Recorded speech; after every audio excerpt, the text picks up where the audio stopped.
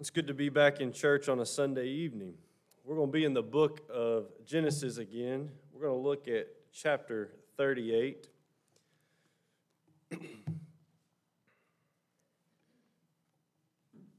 This morning I had said it was trying to kind of encompass 14 chapters worth in one sermon, and this is a very unique chapter, and if you turn there and you start to look at it, you're going to say, what in the world are we doing here tonight? As it kind of pauses from the story of Joseph and starts to take a look at one of his older brothers, Judah. And again, we're not going to read that whole chapter, as there's some pretty intense things in that chapter.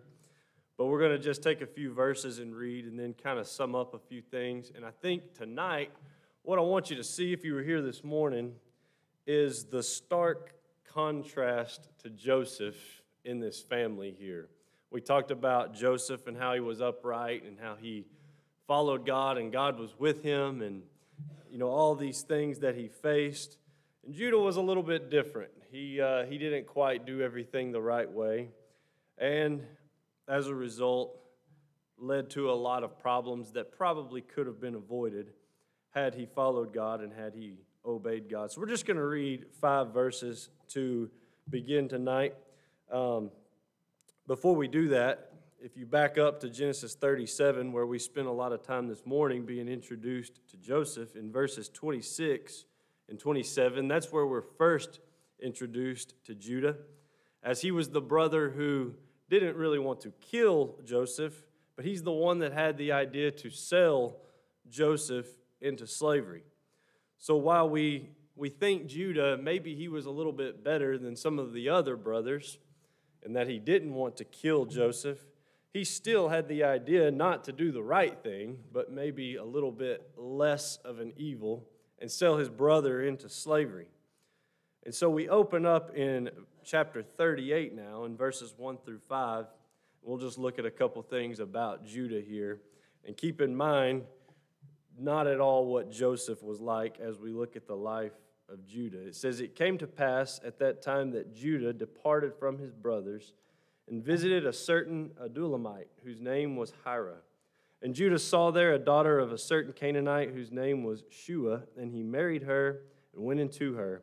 So she conceived and bore a son and called his name Er. She conceived again and bore a son, and she called his name Onan. She conceived yet again and bore a son and called his name Shelah.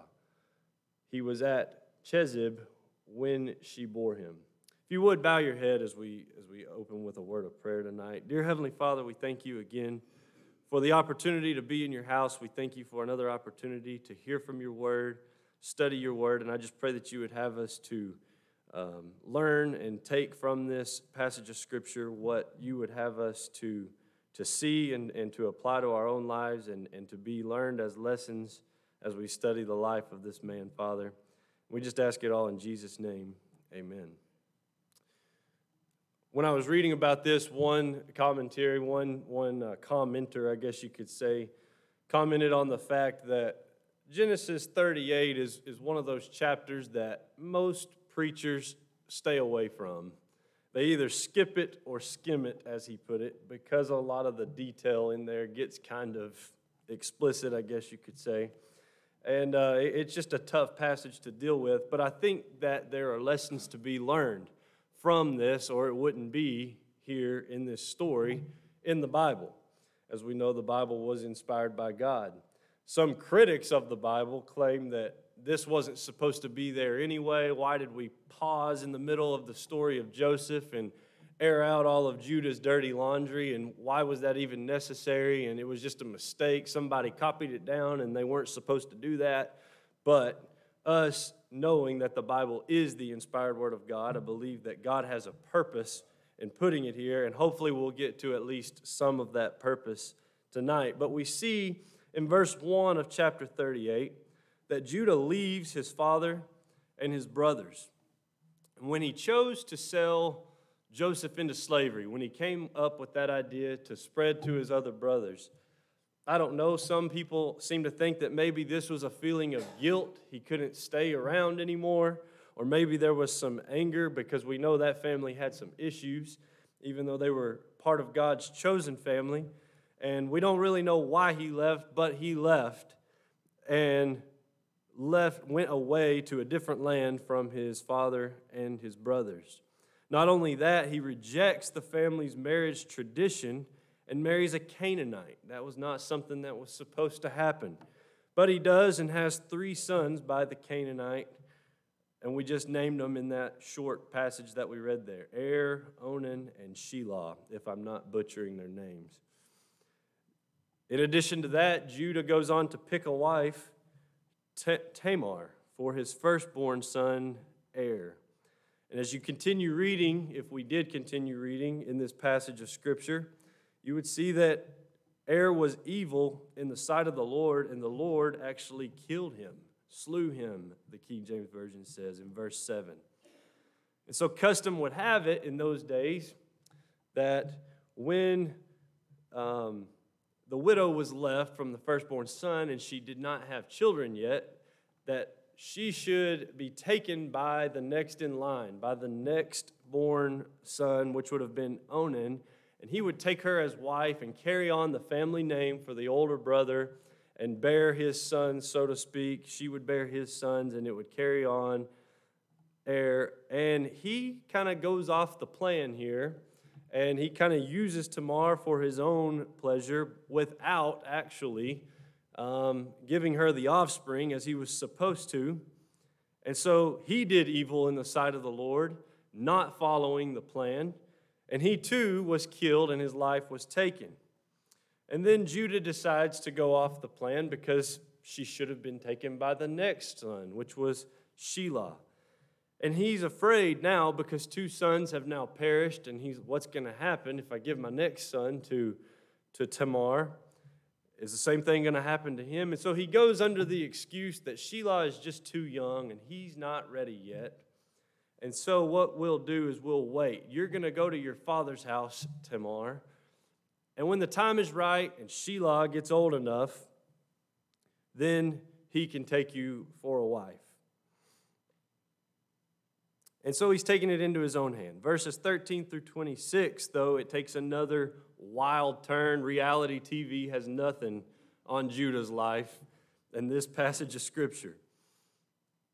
Tamar tricks Judah into lying with her, so her own father-in-law, so that she will have a son by him, and that he would ultimately have to fulfill his duty of her having kids, because you see, in that day, if women didn't have kids, it was a bad life for them. They would be destitute and poor with no kids to take care of them in their older age.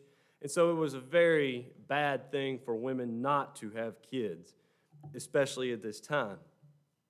So she's tricking Judah, deceiving him, and so that she becomes pregnant with his offspring. And he would ultimately have to fulfill that duty of giving her offspring, even though he had denied her Shelah. And the saga just continues. Once it's found out that Tamar is pregnant, Judah orders her to be burned to death, right up until she is threatening to come forth with the evidence that the child actually belongs to Judah. And so he backs out of it and admits that Tamar is more righteous than he is, and admits his wrong in withholding Shelah from her. And then at the very end of the chapter, she gives birth to 2 twins that are ultimately the sons of Judah.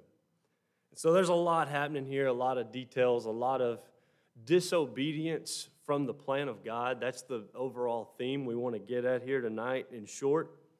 And so there's 3 simple lessons, and this is going to be really quick this evening. But 3 simple lessons that I think we should learn from Judah in a different way that we learned from Joseph in this morning's sermon. And it's one, we have to be careful, people, as Christians. Because, number one, God's people are still prone to corruption if we're not careful.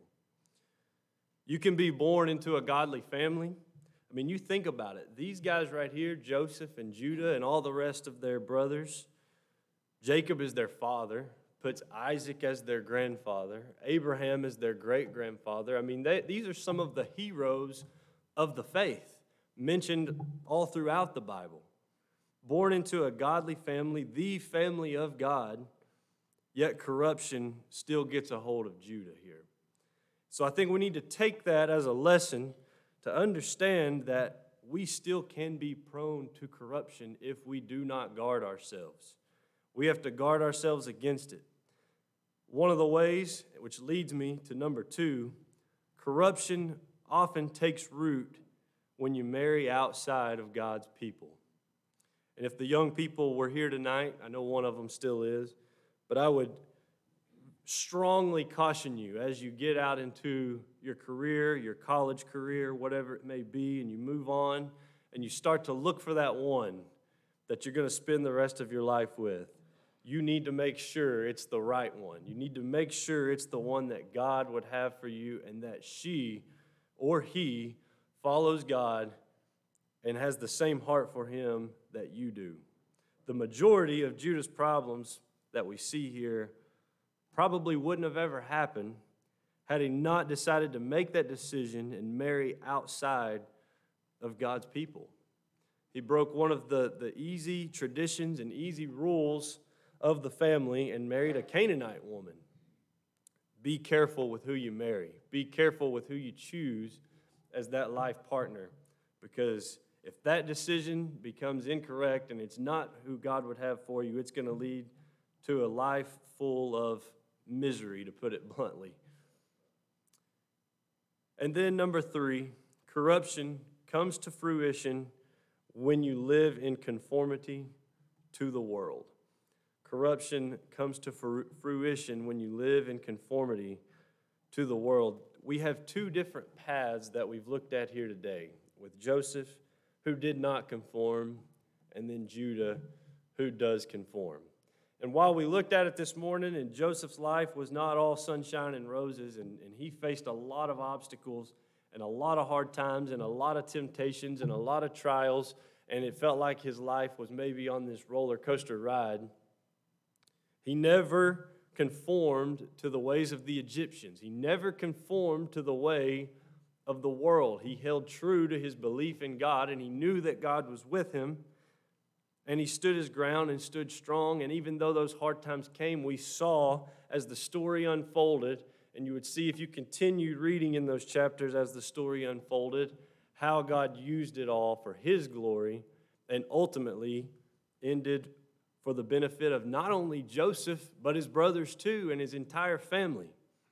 Whereas with Judah, God does offer mercy at the end of chapter 38. And he can offer mercy to you too, and he will offer mercy to you too, even when you mess up and yield to temptation and make the wrong decision. But as we can see, with Judah, a lot of damage was already done here. A lot of the things decisions that were made could not be undone just because forgiveness took place. So it didn't make life easy for Joseph, but he was never corrupted, and in the end, God works it for his good. While God had mercy toward Judah and Tamar, lots of damage was done. And if you can stay in the will of God and walk closely with him and let him guide you, a lot of that stuff you'll never have to deal with. You'll never have to deal with the damage that's already done, and it will save you much, much heartache and headache if you follow God's plan.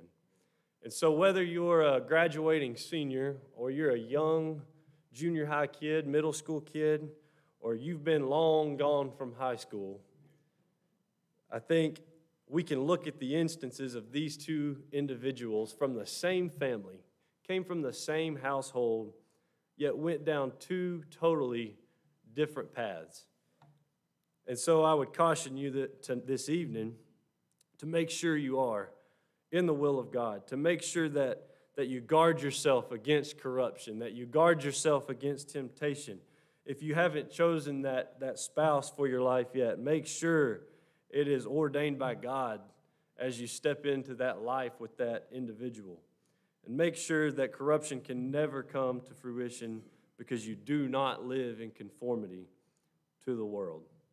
And so I challenge you this week to keep these things in mind that we've talked about here today and to look at Joseph's life, read this book, this story in Genesis. Go in, read all the details that we didn't have time for. And I think it will encourage you to see how Joseph overcame again and again and again. And you too can overcome as well. Anything before we close this evening? If not, let's stand. And I'll ask Jonathan Goebel, if you wouldn't mind, to dismiss us in prayer.